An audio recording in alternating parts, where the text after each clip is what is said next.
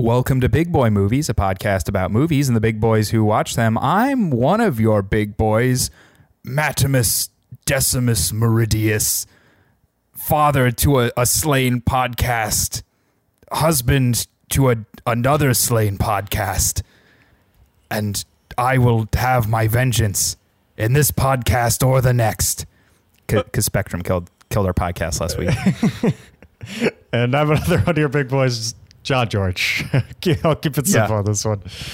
BB's referencing our stream on Friday. We're a little late to posting this podcast. It usually goes up Monday morning.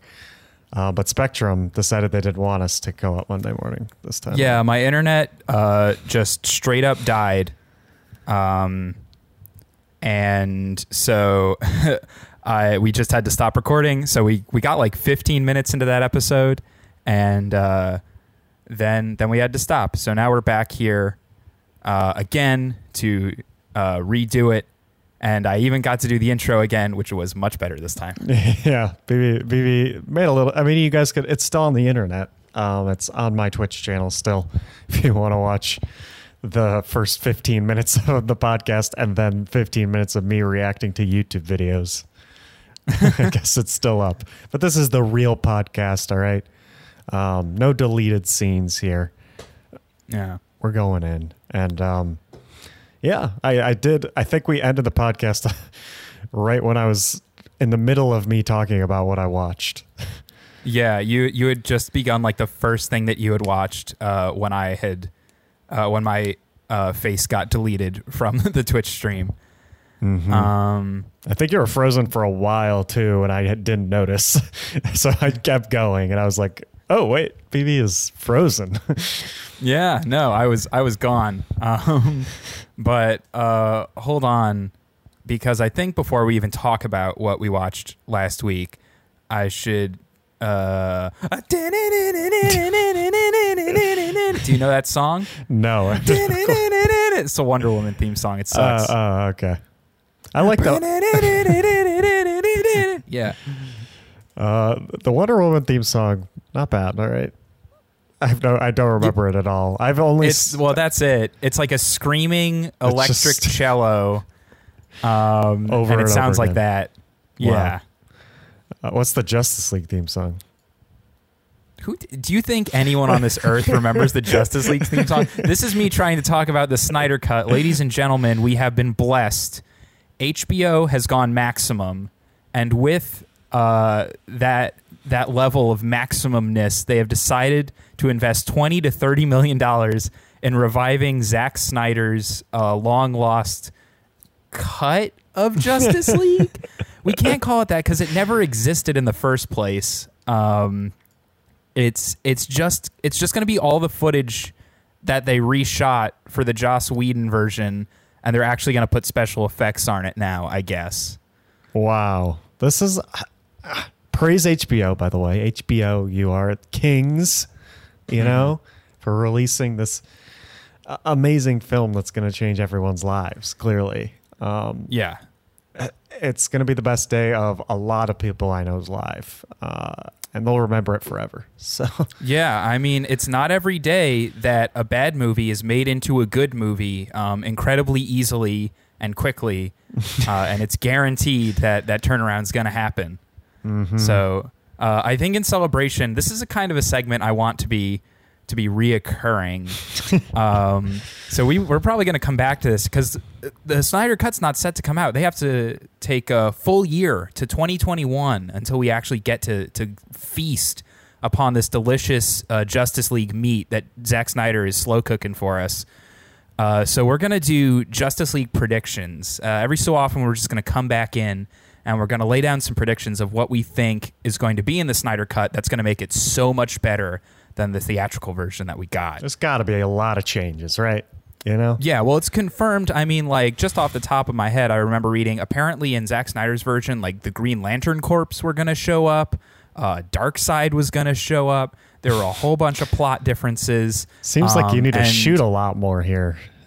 Well, no, apparently it was already shot. It was either already shot or it was supposed to be made in CG, and they were like, well, we're not doing that movie anymore, so we're not putting the CG stuff in. So sounds yeah, like a I mess. think the only thing they're doing, I think this is an entirely a post-production thing, and I think the only thing they're doing is they might get the actors to come in to do like voiceover, like ADR or something, for anything that needs that. But yeah, this is just all of Zack Snyder's footage that went in the trash can when they decided to reshoot. I think it's over half the movie. I think the movie's exactly 119 minutes. And apparently, like, only 40 of those minutes were from Zack Snyder's version. And the rest was Joss Whedon reshoots. Okay. I've never seen Justice League, but that's why I am also going to be on the segment predicting. I think as someone who's not biased, I can actually predict what's going to happen clearly. You're in a unique position because you are untainted by the bad Justice League that is definitely going to be remembered as the bad one. And I think it'll be remembered as non-existent. It never existed. Yeah. We are going to sort of do a Men in Black mind erasure because Zack Snyder's cut is going to be so much better. Yeah. So I'm going to make my first prediction here, which is actually going to be working within the confines of the movies we already got. I have seen this movie. And there is a scene, also spoilers, Snyder Cut, obviously not for the Snyder Cut, we haven't seen it, but spoilers for Justice League. Good warning for me. We're going to, yes. I'll leave. See you later. Yeah, no, everyone please leave, watch Justice League. It's a 1 minute below 2 hours, so it's not a waste of time. Guaranteed not a waste of time. And come back, and then we'll get into my prediction, which is working within the confines of the Justice League movie we have. There is a scene in Justice League where, if you recall, Superman dies in Batman v Superman. He gets stabbed real bad, and he gets put in the ground, and he's dead. And the Justice League is like, that's no good. We got to revive Superman. So they do like a whole convoluted thing to bring him back to life. But when they do that, Superman wakes up, and he like doesn't remember who he is or where he is or what's going on. He's just like a feral animal. And Cyborg's cyborg parts are like, I got to shoot that, even though Cyborg doesn't want to. And so it's this whole fight scene between Superman and the Justice League while Superman doesn't really know what's going on. And there is a very key item in this scene that I believe has to have been a Joss Whedon thing, because there's no way Zack Snyder would have allowed this. In that scene, Superman is wearing nothing but like jeans. He's been resurrected from the Did he die with jeans on? I don't remember that. He either died with jeans on, or he was buried with jeans on, or here's the thing. They were like, he loves jeans. We got to put him in jeans. Oh man, Clark, he always loved those jeans he was wearing. There's probably, I'm going to be honest, there's probably an explanation as to where those jeans came from, but here's my theory. Those were digital jeans. In Zack Snyder's version of this movie, Superman was hanging dong for that whole scene. Henry Cavill's massive Superman peen was out there for everyone to see, and he was fighting the whole Justice League completely naked. And Warner Brothers and Joss Whedon, a bunch of prudes, came in and said, no, we hate Zack Snyder. We hate his peen. And we're going to wrap that up in some CG jeans and really just ruin this whole scene for everyone. Did Henry, so during this shooting, Henry was completely nude, right? Oh, he was fully nude. He was just head to toe, hanging dong. And they had the CG on jeans. They were like, they could CG on his suit or anything. They were like, well, that's what I was going to say is like, well, they could CG on his whole outfit where they were like, well, Superman died and he was buried. You bury people naked, right? That's how you like bury someone when they die. I'm pretty sure. So they were like, well, maybe let's just put some tasteful, like ripped up jean pants on him. No one will know. No one will notice, like no one noticed his horrible jelly lips. So that's my thing. They're going to get rid of the jelly lips. They're going to get rid of those damn jeans that ruined the big fight scene in the middle of the movie. Wow. That's my prediction for this week. Wow. That's a really good prediction, BB. That's probably going to be in it. I mean, I think I'm right. It's probably the most profound part of the movie, too. It's going to make it a lot better. So absolutely. My predictions, BB's might be a little more grounded in what actually happened in the movie. Of course, as I mentioned before, I have not seen Justice League, so I have no clue what happens in this movie. So mine might be a little bit out there. They might be completely out of line with what happens in the movie. But I'm going more along with what we've been seeing with this new Batman, Robert Pattinson here, not wanting to work out. I think that they had the opposite problem. Ben Affleck wanted to work out too much, and Zack Snyder was trying to go for a little bit of a side plot line where Batman is anorexic and he's having trouble with himself. Okay, so your thing is that Zack Snyder concocted a plot where Batman was very skinny. Yes. And his muscles in this case were all like CG and padding. And that's his only, yes. And that was added by, in the movie, forced Batman, that was shot, Ben Affleck was not ripped. He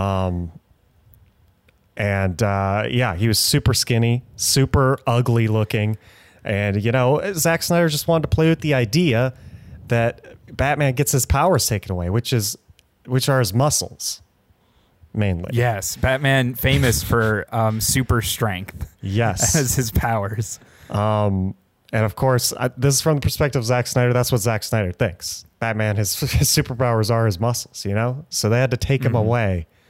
But yeah, it's mainly Batman is going to be anorexic at this movie, and it's going to be great. So the Snyder cut has this I think makes sense because Batman does look very bulky. I could easily see that kind of being a muscle suit that Joss Whedon shamed Ben Affleck into wearing on set. It definitely was.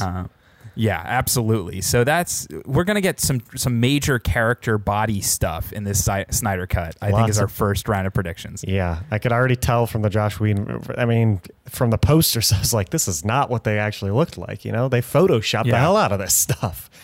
They ruined our skinny Affleck. Ben Affleck, he's so known for being so skinny. I could see his ribs. Where are they? Where are his ribs? I want to see those delicious Affleck ribs. Joss Whedon had to come in and say, get rid of those ribs. And I was like, come on. Where are those ribs? I want to nibble on them. Put the meat on that bone. So I think those are pretty solid predictions and definitely going to be in the movie. And of course, those will both make the movie better because the Snyder Cut will be better. And John, to your defense, you've been saying that you haven't seen Justice League. Let me make it clear. No one has. None of us have seen Justice League. No, we have seen an abomination, an affront to God that only our Lord and Savior Zack Snyder can create and form into a sort of perfect being. Yeah. I mean, when you type in Justice League on Google, it's not going to say release date whenever this shit one came out. It's going to say release date 2021, all right? Yeah. And everyone's going to remember it as that. And it's going to say directed by Zack Snyder. And there's Joss Whedon's not going to be on it at all. To be fair, the last one also said directed by Zack Snyder, and Joss Whedon just got a writing credit, despite Joss Whedon directing over half the movie. They're going to take him out of the writing credits. Yeah, absolutely. And the last thing I want to mention in this segment is we're definitely going to do a Big Boy Movies episode on this. Oh, 100%. 100%. We're going to get so many listens if we do that. Yeah. There are rumors going around right now that it is either going to be a 4-hour movie or maybe a 6-part mini series. If it's a mini series, we're still going to do it. Oh, God. If it's a 4-hour movie, we're still going to do it, too? We're going to do it if Zack Snyder makes a 12-hour ultra cut of Justice League. No. Why? We are going to do it. Why is this a thing? I don't get it. There are a lot of angry men on the internet who are now very happy and will definitely be happy when they see what Zack Snyder intended. Why is everyone so obsessed with this in the first place? Zack Snyder's a mediocre director. I don't get this. Yeah, that's my thing. Is Batman versus Superman wasn't good, and Man of Steel I would say is just okay. Agree. 300. 300 is his best movie, but I still think it's just okay. I think Watchmen is his best movie. Oh yeah, but yeah, he did Watchmen. Watchmen is his best movie for sure. But he did just like copy paste the comic, which was what he should have done, which is great. Well, he copy pasted the comic except for the ending, end. Which I actually think works better. But anyway, yeah, they're just convinced that, like, I don't know. It's almost like a flat earther thing where they're like, I have to be right about this. There's no way that like Justice League could be bad. It's just being hidden from me by the government. There's no doubt that was the biggest problem with Justice League, is that Zack Snyder couldn't finish it himself. Yeah. And it would have been absolutely amazing, a masterpiece if he could. Yes, it would have been on par with all of the other great superhero movies. From DC. They are great at it. Yes, they've really been nailing it. Oh, yeah. Wow, my Twitch chat. Someone has asked me if I wanted to be famous and has sent me a link. Yeah, I wouldn't click on that. Wow, I could buy followers, guys, and primes. Well, John, we've been buying followers for big boy movies this whole time, so not a problem. Yep, absolutely not. Should we get into what we watched? Yeah, we should. Besides theory videos on the Snyder Cut and stuff like that. Yeah, that was most of my viewing. But why don't you go first? All right. Mine was a while ago now at this point, but I think I watched it like almost immediately after last week's Big Boy Movies, somewhere around there. But I watched a documentary called Have a Good Trip, Adventures in Psychedelics on Netflix. It is a documentary, and it's with a bunch of comedians, and they're all talking about when they took psychedelics. And the premise is basically like, media usually talks about psychedelics and they talk about how bad they are, but we're here to talk about how good they are and how much fun you can have with them. And I'm with that message. I'm absolutely with that message. I think I've never taken LSD, mushrooms, any of the things they talked about this. Some of my friends have, and they had a great time with them, and it opened to their minds or whatever. But my God, do they just stuff it in your face how good these things are for you, BB? It's the point where I just... Like, they had so many different sketches scattered throughout, making fun of like old commercials or news pieces about how LSD is bad for you. And it just got so tiring after a while. It was like, yeah, I agree with you. Stop doing the same joke over and over again, please. Yeah. So annoying. It was fun at first, and then it just got so annoying. I was like, this could have been like 20 minutes. This could have been a YouTube video. Like, why is it a full documentary? Yeah, that sounds like, you always have that like person in like high school or college who like won't shut up about smoking weed. Yeah. And it's like you're like, all right, fine, like smoke weed, I don't care, it's fine. But then they like keep going, and they're like starting to argue that like smoking weed is actually like super good for you and really healthy, and it's like the best thing ever. And you're like, well, I mean, I guess why are you still talking to me? Like, I was already on your side. You don't have to like make up some bullshit about how like weed will cure all your diseases and shit. That's exactly what it was. I was like, yeah, go ahead and do LSD. I don't care. Like, why are you in my face about how good it is? Except there was one person, Ben Stiller. He did not like LSD. He took it and he hated it. He had the one story where he was like, I am never going to take it again. I didn't like it. Yeah. But they had Carrie Fisher in there, so that was kind of interesting. She was talking about all the drugs they did. So this must have been in production for a bit here, but it was bad. But that's too bad. I guess put it on the background if you want. I don't know. Yeah, I mean, these days, put whatever you want on in the background. Yeah, I guess so. But yeah, that's I guess the other thing I've been watching Community. I don't know if I talked about it on this yet, but I've been Yeah, we didn't get that far last week, you can talk about it. Yeah, I started watching Community. I just actually watched 2 episodes, but I'm only like 6 episodes in, so I don't want to... So far, I love it, but I'll talk about it more once I get further in, I guess. I think there are more shows I've been watching, but I can't... I've rewatched Rick and Morty a little bit. I've been watching the new Rick and Morty's. I didn't see last night's, but actually last week's episode, the Poison Vat one, is very good. Okay, I haven't watched that one yet. It was top tier. I liked it. Okay. Yeah, I'll have to check it out. I will say, like, Community is one of my favorite shows ever. And I was definitely, like, on that, riding that wave of, like, 6 seasons in a movie. Like, I was one of those fans who was like, NBC, damn you. But yeah, I'll say that, like, the first 3 seasons of Community are magic and they're perfect. And then it's sort of downhill from there. Season 4 is a mess, and then 5 and 6 are good, but they like can't really recover from like what happened in season 4. Yeah, I mean, I know some of what happens with like Chevy Chase and all this stuff happening. But so far I'm liking it. Obviously, I know it's gonna take a little bit of a fall, but it's okay. Yeah, I think you'll really like the D&D episode too. I think I'm very excited. I got some of my DMing skills from that episode. So I'm very excited for that episode.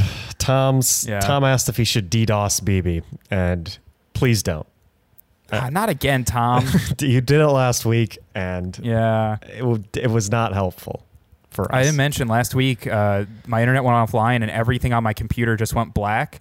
And then it was like, you know, in Jurassic Park with Nedry, and he was like, you didn't say the magic word. Yeah. It was that on my computer, but it was Tom's face instead of Newman from Seinfeld. Newman from Seinfeld. Yeah. I could not, when I watched Jurassic Park for the first time, I could not get Newman from Seinfeld out of my head, because I did watch Jurassic Park in college for the first time as well. Yeah. So. Yeah. Well, I'll talk briefly. I had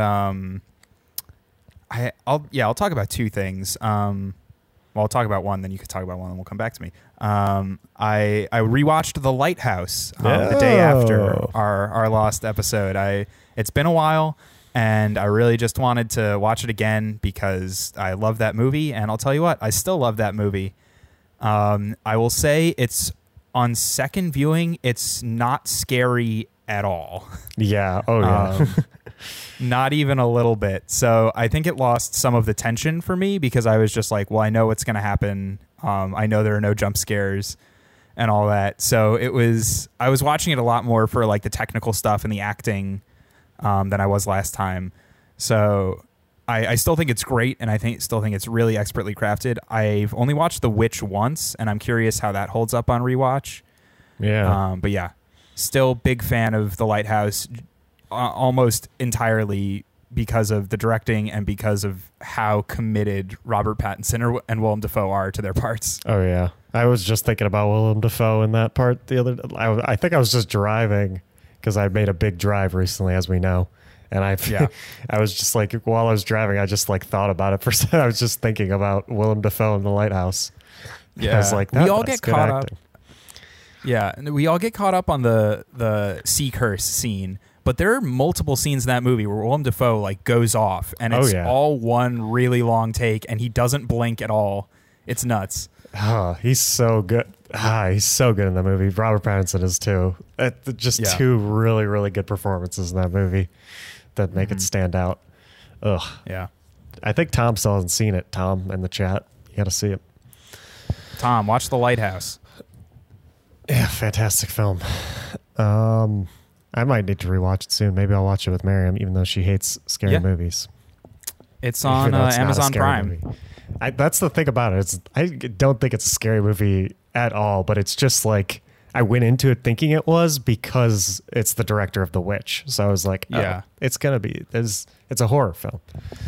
I would argue it's scary the first time just because like you're so on edge and you're really waiting for the turn to happen. You don't know what's going to happen. And there are some like genuinely like disturbing and unsettling moments. But I wouldn't say like fear is the main thing you feel when watching the movie. Yeah. By the end, I was not as scared by the end because I think at some point I realized, this isn't really mainly a horror film here. This is more like a descent into madness type thing. So, yeah. Okay. What else? Did you watch anything else, BB? I think I'm out of things to talk about. So. Oh, you're out? Okay, then I'll talk quickly. So Friday was my birthday, and I was sitting at home, and I talked a few weeks ago now about how I rewatched Blade Runner 2049. Mm-hmm. and how I like loved it even more the second time watching it. And since then, I just haven't been able to get the movie out of my head. Like I've just been thinking about it and how good it was. And so on my birthday, I was just sitting there and I was like, fuck it. And I just impulse bought the Blu-ray for it. Nice. And so that literally just showed up today because I wanted to watch all the special features. So I went through some of the mini docs they did for the behind the scenes stuff, which was all really great. There's basically one about how they did the world design and prop design, which is super interesting because there's so much of that movie is practical. There's almost no green screen in it. Wow, that's really cool. Yeah, Denis Villeneuve talks a lot about how he didn't want to do green screen. He actually says at one point, he's like, I didn't want green screen. I hate that color. Like, I hate that for the film. I was like, damn. Honestly, no wonder the whole movie's blue and orange. When you edit green screen, like... When I edit green screen, but not for fun, I feel like I get super annoyed by it. Eventually, I'm just like, God, when I can use it in a funny way or something, I like it. But it is kind of annoying to deal with sometimes. Yeah, and his whole thing was like letting the actors live in the world. Like when they're in a physical place that looks like where they are, they can sort of inhabit the character better. Oh yeah. I was actually watching a VFX breakdown of Parasite recently, and that movie has a ton of green screen. Oh really? Wow. You should actually look that up because Parasite, like almost all of its sets are just like facades and cutouts with green screen in the background, and then they just construct. Oh yeah, these. I thought I saw a picture scenes on Twitter of like a scene in the backyard and the behind the scenes like still of it, and they were like, I saw a bunch of green screen like around the house. Yeah, basically. like the house isn't even real. It's not a real house. It's like the whole thing is constructed. The street that the house is on with that little gate is like in the middle of the fucking woods, like on some backcountry road. Jesus. And they just redid it to like, they digitally created the whole neighborhood around it. That's nuts. Like I cannot even tell. Like I wouldn't be able to tell. Well, it was good special effects. Yeah. But yeah, that was, and then the other special feature that I watched for Blade Runner 2049 was about how they cast it. And that one wasn't as interesting, but it was still fun to hear from all the actors. They talked about casting for all the female roles, which I thought was really interesting because like at the time Ana de Armas wasn't a huge thing. Yeah. So they were talking like, yeah, we found this young Cuban actress who we really liked in this one movie and she just came on, and Ana de Armas was talking about like her sort of process figuring out the character of Joy, who's like a really complicated character to play. So yeah, it was super interesting. I'm probably there's no director commentary, which is sad. Aww. I might just watch it again just because I really want to, and now that I have it on Blu-ray.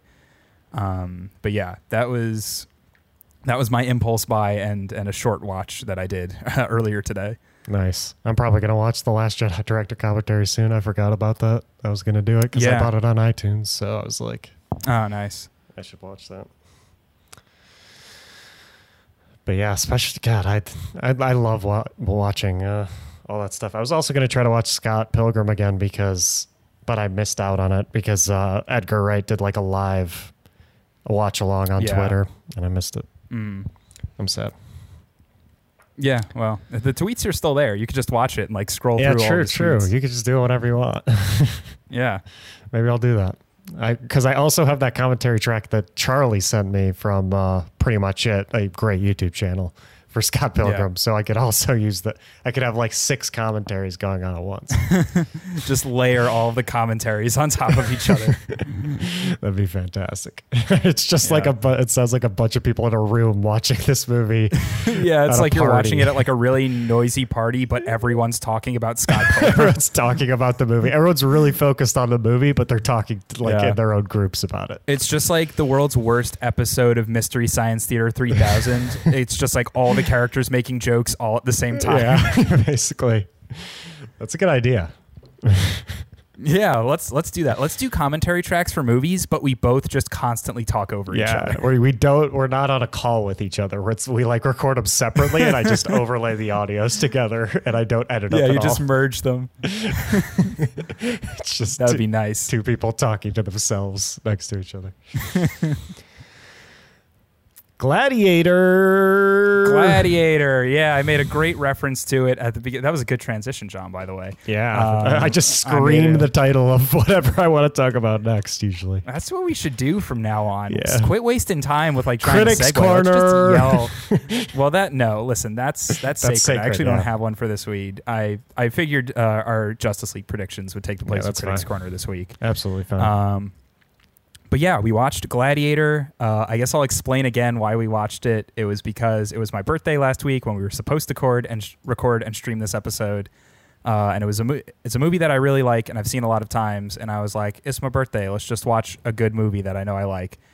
Oh, shit. Really quick aside. Okay. I got to go back real quick. There are two things I should mention about the special features of Blade Runner 2049. First, I found out that Denis Villeneuve, the director of the movie, calls it Blade Runner 2049. Wow. So which is the true insane. title. That's the true title. I guess I'm never going to call it that, but that's what that man says. 2049. Yeah. And then they also had some brief interviews with Ridley Scott in those behind the scenes features. And Ridley Scott is insane. He's also the director of Gladiator. Yeah. And there was a great quote where he was talking about making Blade Runner and he was like, yeah, Blade Runner was so specific. The whole movie was dark and it was raining all the time. And people were like, why is it so dark? Why is there so much rain? And Ridley Scott is like, because I fucking wanted it that way. That's fantastic. I love Ridley Scott now. Yeah, he's a crazy person. Why is it so but he's dark? a really good director, apparently. So let's talk about his other movie from 2000, his Best Picture winner. Is that his Gladiator. only Best Picture winner?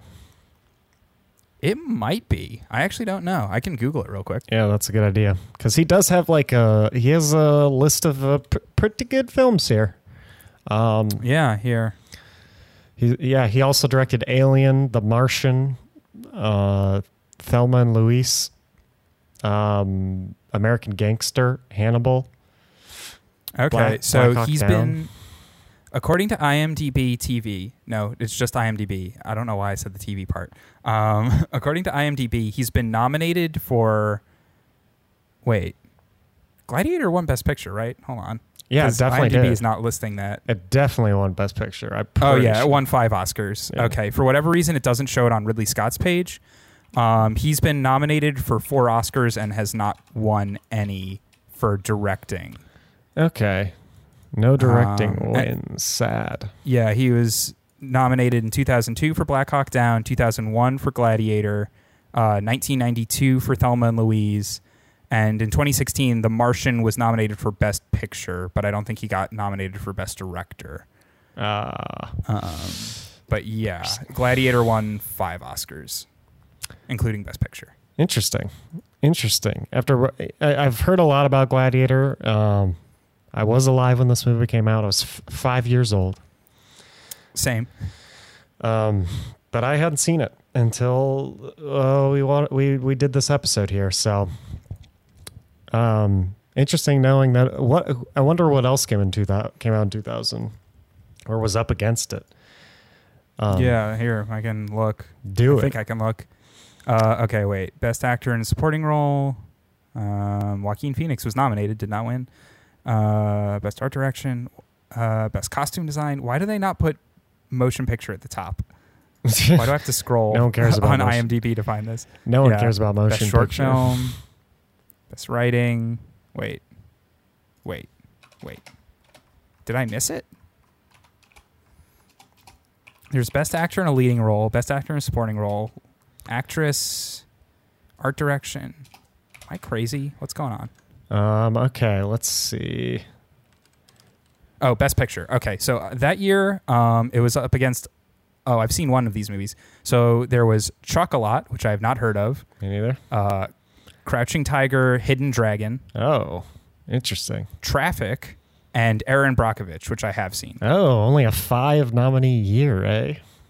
Or is Yeah, that how I it guess used to so. be? Maybe, probably how Yeah. it used to be. Yeah, I haven't seen any of those movies, so I can't compare it or say that it did Yeah. deserve the win.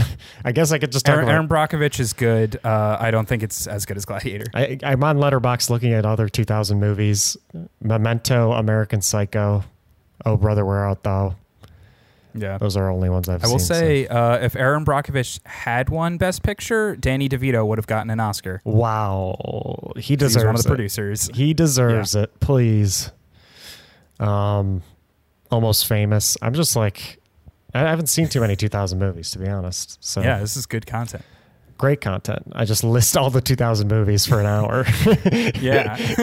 And And then then, the episode ends and we don't talk and then about I Gladiator. say, Gladiator? Perfect movie, 5 stars. And then I press end. Okay, let's talk Gladiator. So this was like, Yeah.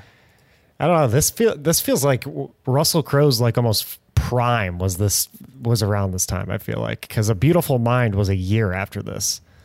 Like, I feel like this was the time he was doing shit. He was popping off. Good old Russell Crowe, and now he's a big old man. It's true. Did really like him in The Nice Guys, but no one's seen The Nice Guys. I have so- also seen The Nice Guys, and he is great in The Nice Guys. That movie's great. I love that movie. What do you want to talk about with Gladiator first, BB? Yeah, no, I mean, general impressions, I guess. I'm just curious as someone who hasn't seen it. Oh, up so you until want this me to go point, 'cause first?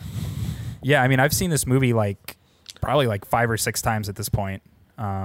So yeah, let me have it. I enjoyed it. I thought it was pretty good. It was a fun movie. Yeah, it was a fun little tale. I especially enjoyed this movie because I love the Roman Empire. That is one of my favorite parts of history, and history class loved learning about the Roman Empire so much. Mm-hmm. So mainly that was like a huge attraction to me immediately, because I was like, I love this shit. I was eating it up from the beginning. Also, the beginning, they start with like a war scene. That's not like spoilers. They start with sort of like a war scene, and it reminded me of Game of Thrones. And I was like, God, what if that was good? Yeah, what if they had really nailed Game of Thrones? And I got sad for a second, but then I moved on and I was like, okay, no, this isn't good. This is Gladiator. It's a little different. But yeah, general impressions. I thought it was pretty good. There's some things I didn't enjoy as much. I wish, looking it up after, I kind of wished more of it was true. It's like based off of true people and some things that they did or happened to them, but a lot of it is not true, which is obviously like a very small nitpick. Like, who cares? It's a movie, John. It's not supposed to be true. Yeah. But maybe it's just my little heart that just wanted some of it to be true, because it's pretty cool, and I like history. Yeah. But besides that, I thought it was fun. I thought it was super good at. I don't know. It drags at some point a little bit, but overall, I thought it was paced very well and kept my attention almost the whole time, and I enjoyed it. Yeah, I watching it this time, I definitely still really liked it. I think for whatever reason, I just picked up on so much more watching it this time. I think because I was watching it for a podcast. Yeah. My brain was just more on, because most of what I remember from this movie are like the general plot points and the action scenes, which are really still incredible. And I think some of the best parts of the movie are the gladiator battles that they have, which are super well done. Mm-hmm. Yeah, it's especially the last one. this? The last one's great too. That's an amazing moment. Yeah. I really like Joaquin Phoenix in this movie. I think he's a really great villain, while still being sort of like a hammy Joaquin Phoenix, like he is in most movies. He's the Joker. And yeah, as far as general impressions, it's still good. It still holds up. And I got a lot more of the story beats that I think I missed, because a lot of times I watch this movie, I just was waiting for the part where he fights a tiger. But now I get all the little things and the political intrigue. There were points where I was like, when they were talking about the politics and stuff, I'm like, this feels like a Star Wars prequel, but like done by a competent director. Yeah, I kind of felt like that too. I felt like a Star Warsy vibe. I don't know. It definitely felt like it inspired a lot of like stuff. It felt to me like a lot of the stuff I see today is similar in how it had a similar plot and similar type things in it, I guess. Yeah, I was watching a video recently where they talk about how Gladiator was sort of ushered in an era like before Gladiator, no one was making period pieces or historical action or drama. And Gladiator came out and suddenly was like, oh, it won Best Picture. Like, everyone loves this. And like, it was part of the reason that Pirates of the Caribbean finally got made. Was because people finally started believing in sort of big historical action movies and dramas and things like that. So it was definitely like sort of a cinematic turning point as far as sort of the industry at large. Yeah, I like those type of movies a lot. Obviously, there are a lot of duds of historical action, stuff like that, historical fiction. But I think this was one of the best of those, to be honest. I really enjoyed it.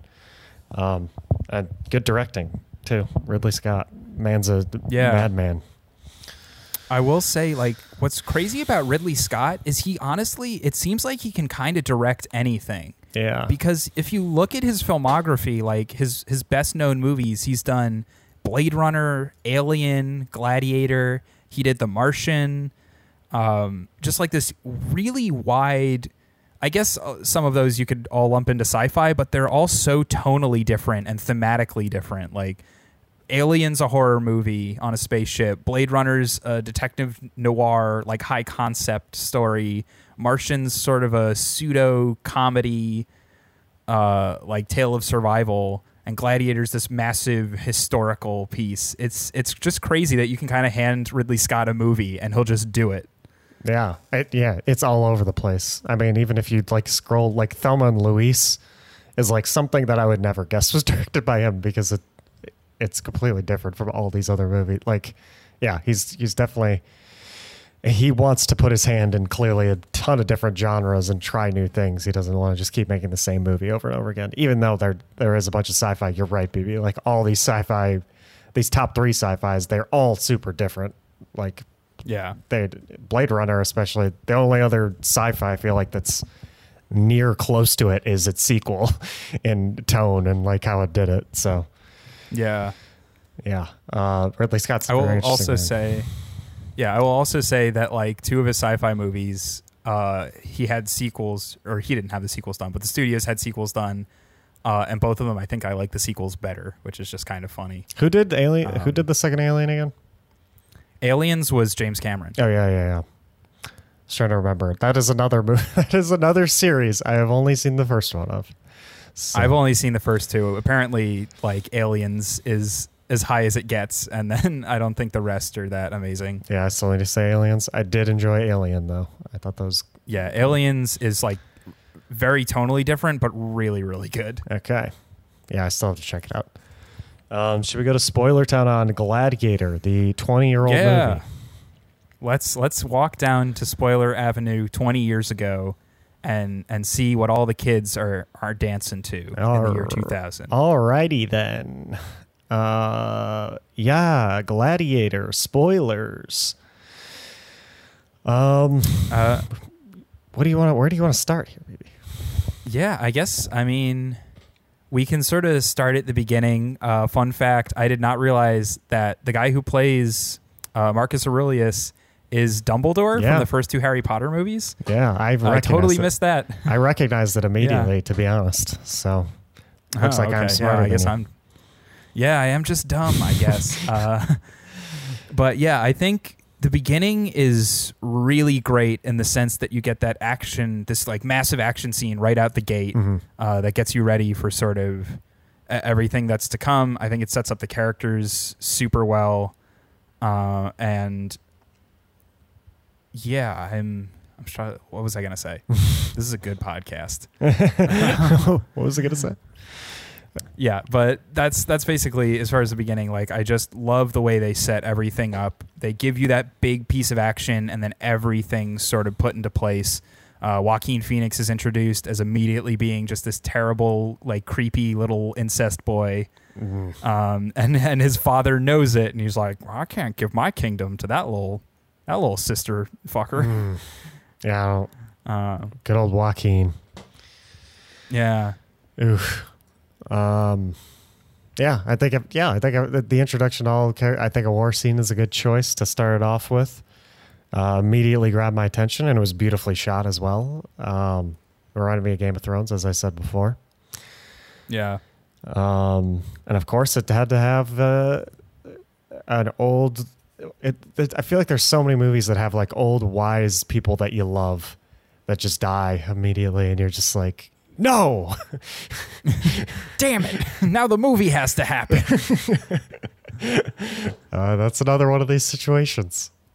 Yeah, I think what's also cool in that opening scene is it sets sort of like a visual language. I think this movie even sort of began the trend of like shaky cam during action scenes, because you get a lot of that, and you also get a ton of like undercranked footage where it's slow-mo, but it's just like a low frame rate. Yeah.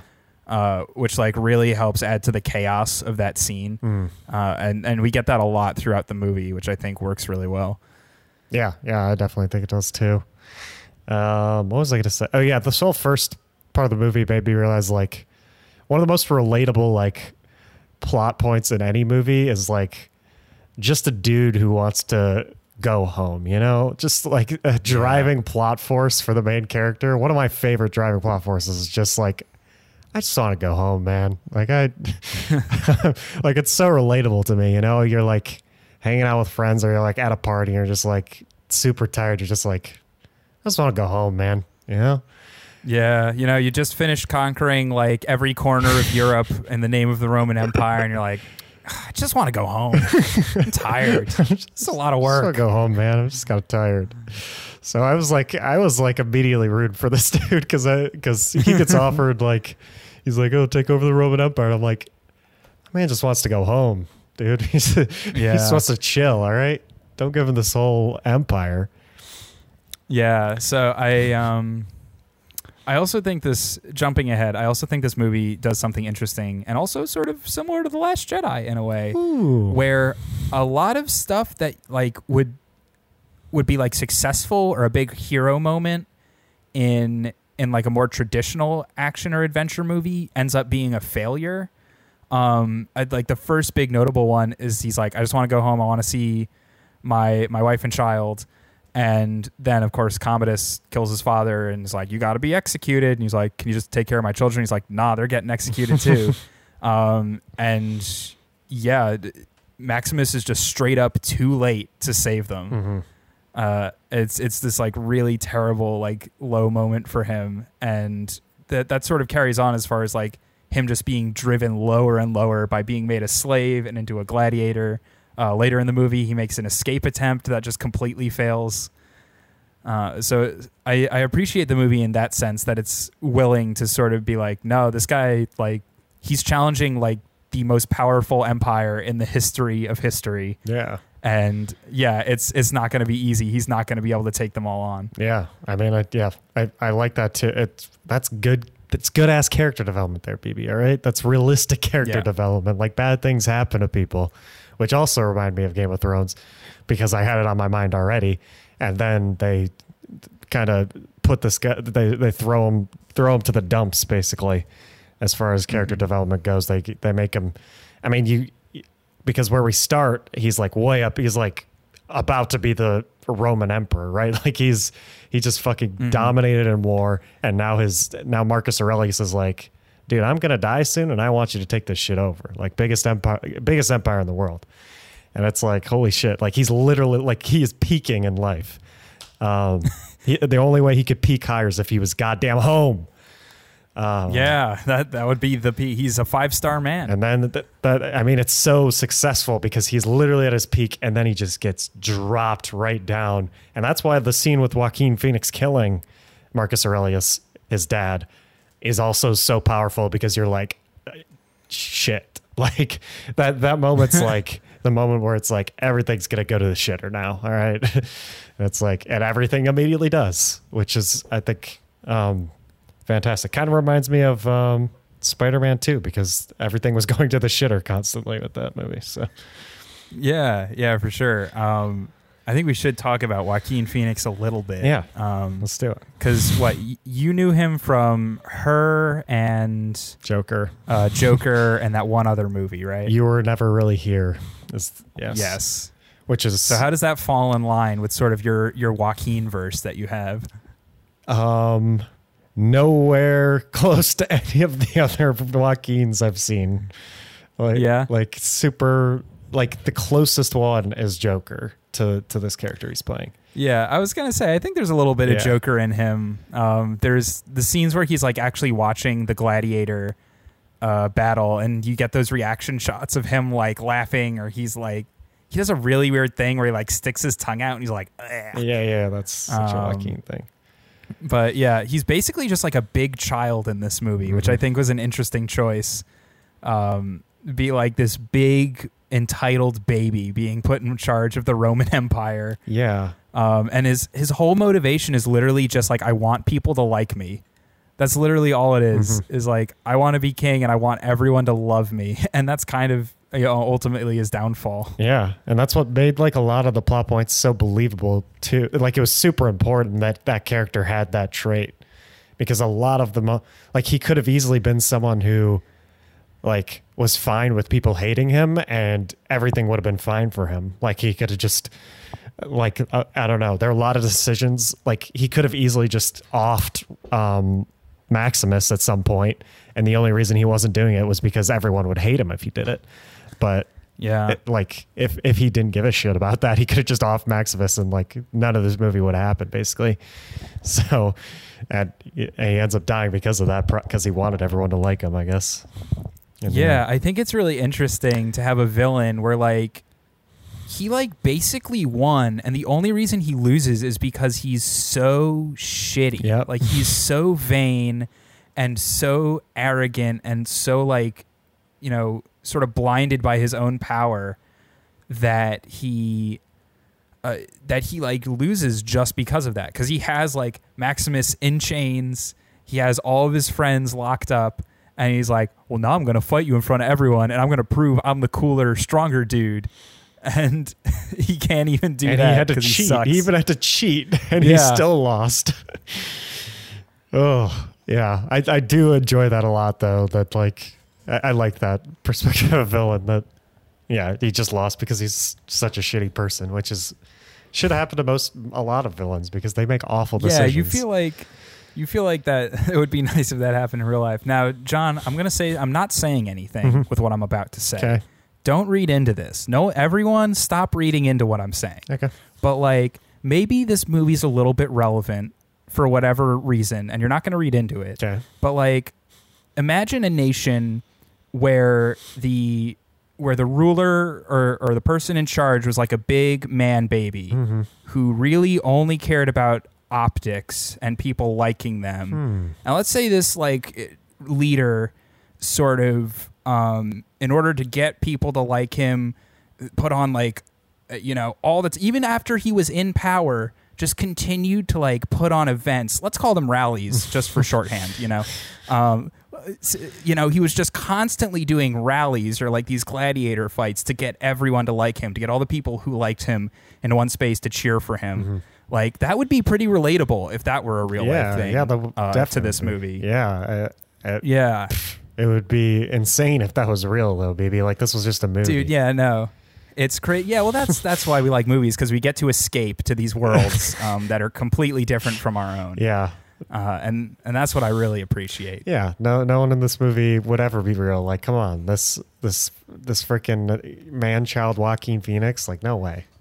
Come on, baby. Yeah. This is a movie. And, like, they talk in the beginning of the movie, they talk about how there's a plague spreading through Rome, and he's like, I don't give a shit about a plague. Like, that would be wild if that happened in real life. A ruler not Nuts giving a shit about a plague? Like, come on. Like, rulers are all competent, baby. Trying to get rid of like the Senate that puts checks and balances on him. I mean, you know, maybe in the Roman Empire back in the day, but nowadays we've fixed all that. All right, baby. All right, come on. These days we got it right. We nailed it. There's no Commodus in real life. It doesn't happen. No, it just doesn't happen. All right. God, humanity is the same for the past thousands of years. Nothing has changed. It's all the same.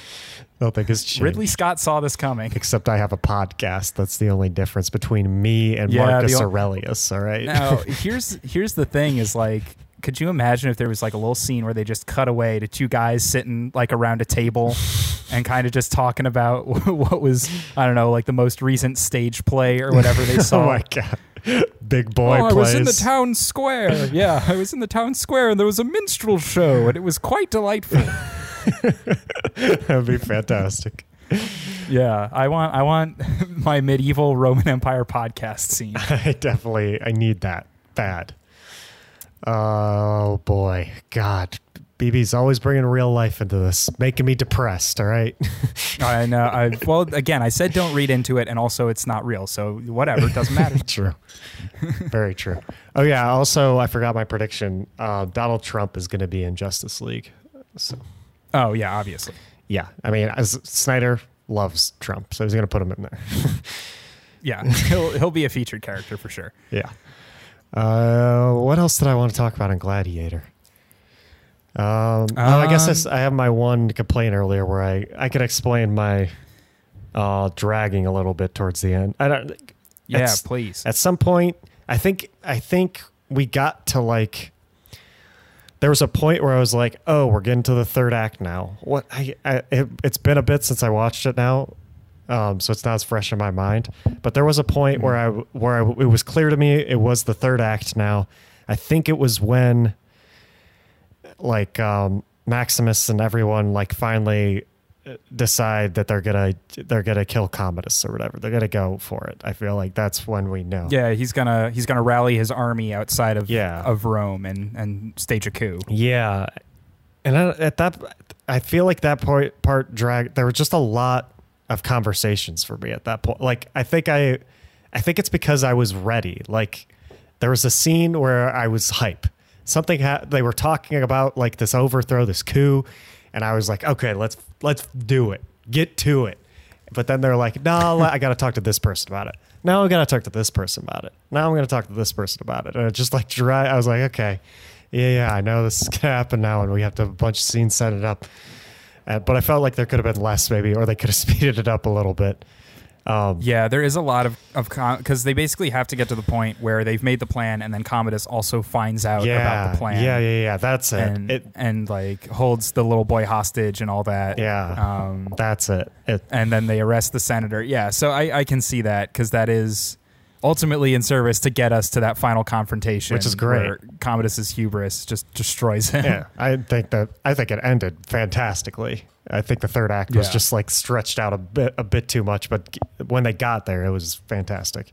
So, yeah, no, I can agree. I think the movie does hit this pace of like big action scene, people talking to each other, another big action scene, people talking to each other, and you sort of go back and forth until you get to the final like moments of the plot. Mm-hmm. But I will say, like, those action scenes are so good. Oh, they're so good. I mean, it probably was easy for Ridley Scott to make them so good because specifically for my taste, because immediately you throw people into a gladiator ring and I'm just like, I'm all in. Like life or death fights immediately is a fantastic thing in any media, any TV show, or like when Game of Thrones had like life or death fights. I was like, these are my favorite episodes.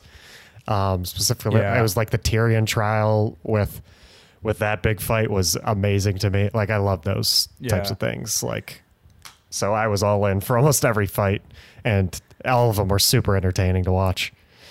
Yeah, and I love that they do these themed fights where they're like, oh, your team is going to be the barbarians, and then the other one's going to be like the Romans or whatever. So you guys are going to lose. And if you lose a gladiator fight, you're literally being sent It's like the WWE. Yes, exactly. It was predetermined, but because Maximus was a great general, he was able to like win against all odds, which I thought is such a great twist. And they even have the moment where the emperor's like, correct me if I'm wrong, but barbarians are supposed to lose the Battle of Carthage, right? Yeah, that was hilarious. I also like how there's a crowd the entire movie. Just like seeing the crowd's reactions to everything is great. Yeah. And it pays off brilliantly at the end where the crowd is literally just dead silent at the end of that last fight. So it was very, very nice because the crowd was there the whole time and then it wasn't at the end, and it made a big impact when it wasn't, because it was a big moment. Yeah, no, I just love those action scenes. It's funny, actually, now that I'm thinking about it. The first time I ever watched this movie, I mentioned last time we recorded, this is one of my dad's favorite movies. But the first time I watched it was in marching band practice because my freshman year of high school, our marching band show for the season was the music of Gladiator. Oh. And our band teacher was like, yo guys, you should probably see the movie. So you have like a better context for the music and like where it comes in into the story. So we had to get our parents to sign a permission slip to say it was okay for us to watch an R-rated movie. Oh my God. In school. And so that was the first time I saw it. It was like in our high school auditorium with the entire marching band. Wow. And your dad was like, hell yeah, you can watch this movie. It's my favorite one. Yeah, basically. He's like, oh, I love that movie. So yeah, it was pretty sweet. And it is still one of my favorites. But yeah, I think I actually echo your sentiment for sure. Like, I think it does slow down at certain points. I think there are scenes that really have to be carried by the acting because there are just parts that just aren't super visually interesting, and I don't think that was always the case. I did really like Joaquin Phoenix hamming it up. I think his sister didn't have as much to do, so she wasn't as interesting. Yeah. And Russell Crowe was okay. I liked his character a lot, but I'm not going to go out and say like he had to do some incredible acting to play it. Well, he did win Best Actor for this role, so I mean, Russell Crowe was so hot at the time. He had to win Best Actor for everything he did. All right, that's true. That's fair. Yeah. I actually think he's really good. It's, I mean, there's a reason that "Are You Not Entertained" moment is so iconic. That's fantastic and remembered so well. Yeah, I agree. But yeah, that's I guess that is my one sort of criticism that I agree with you about.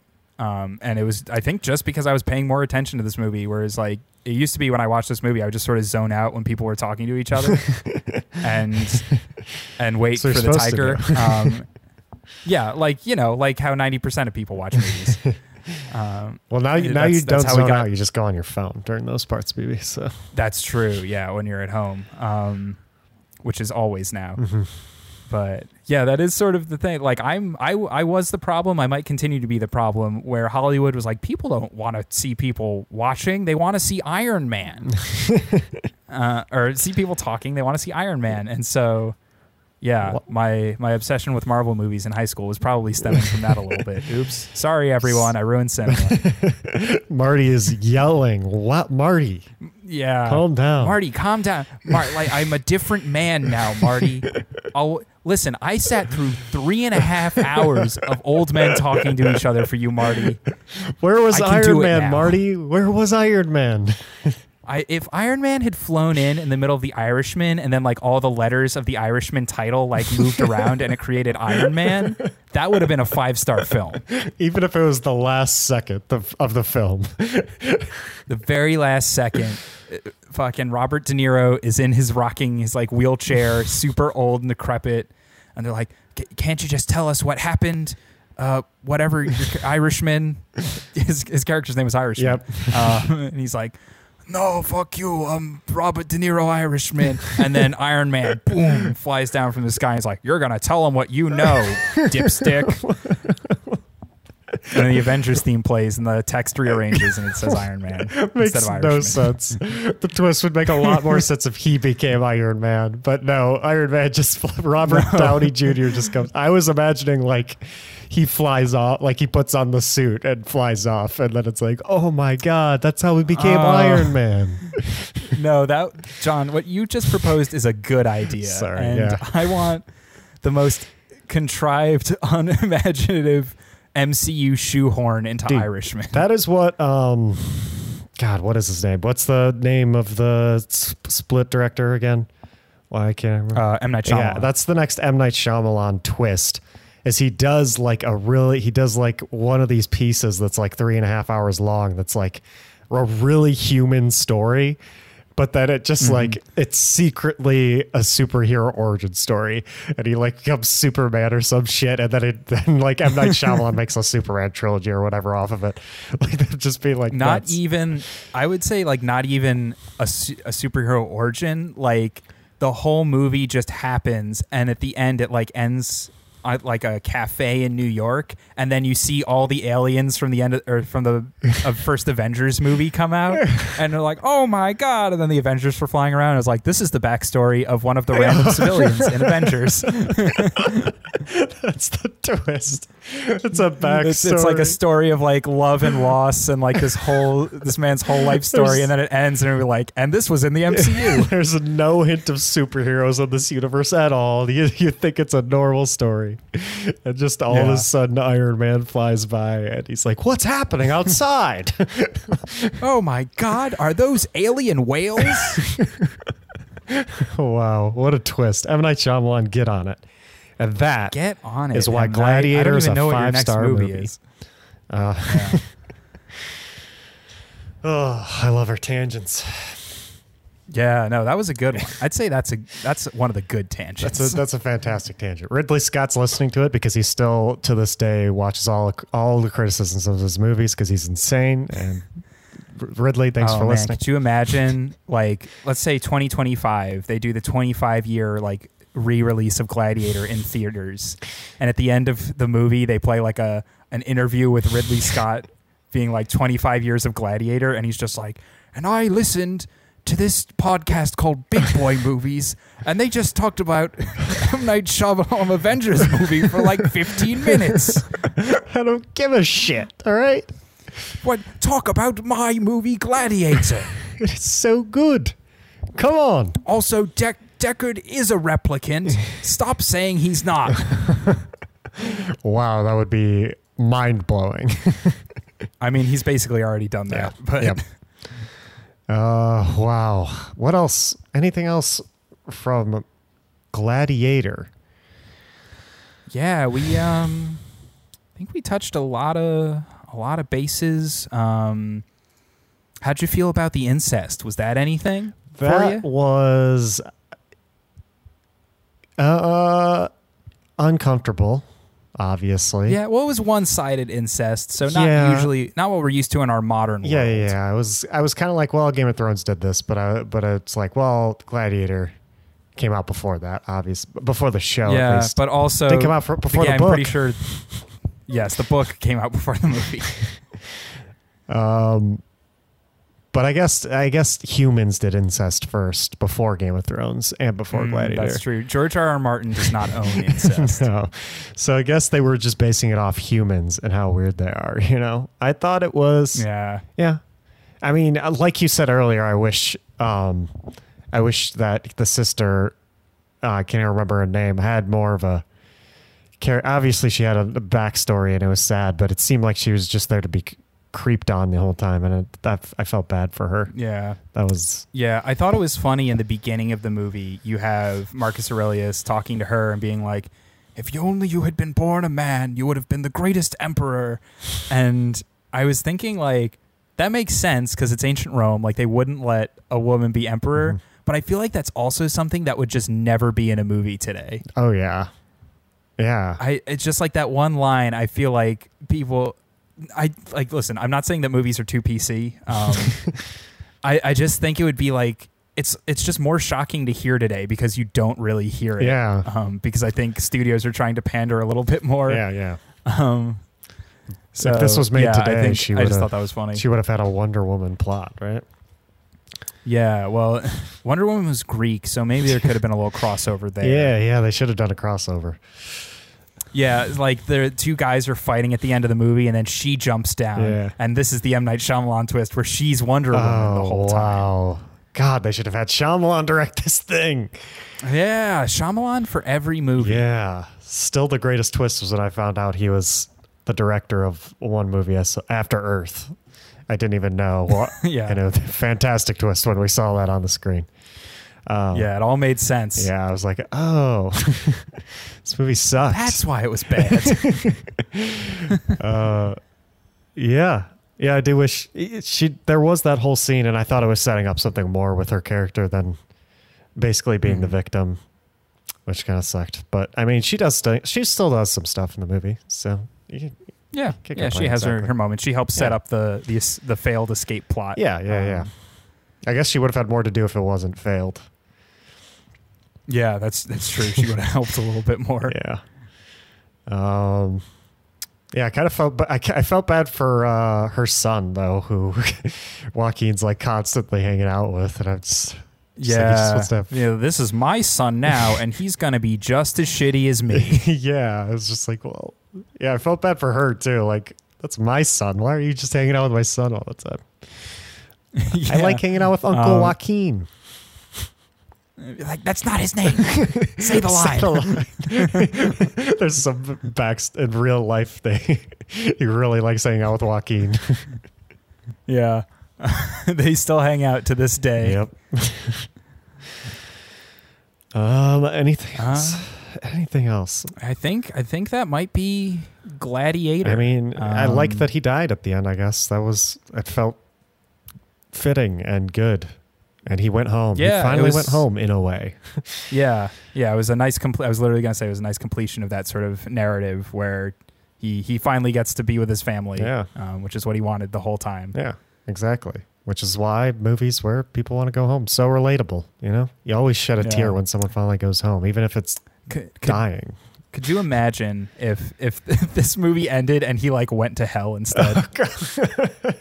He like dies and he's like, oh God, I'm going to hell. No. Why? It's like, well, you were the general that conquered like half the civilized world. Like, that was pretty fucked up, dude. And you're like, oh shit, I forgot about that. And Joaquin's there. He's like, yeah, we both fucked up pretty bad. Yeah, no, we were both pretty bad, huh? Well. Oh, yeah, that would have been a better ending for sure. Really satisfying. A really satisfying ending to Maximus. I agree. Yeah. I haven't even given my rating on Letterboxd for this movie yet, which I am going to do while I say it on this podcast, BB. Okay, please do it. I'm giving this movie 4 stars. I also gave this movie 4 stars. Wow, twins. Yeah, it's good, and it's worth watching. And that's, that's Gladiator. That's what That's Gladiator. That was the acceptance speech when they won Best Picture. This movie. That's Gladiator. This movie's good, and watch it. That's Gladiator. Yeah. So I would say that there was a dream. That was Big Boy Movies. And until next time. Stay big, you beautiful boys and girls.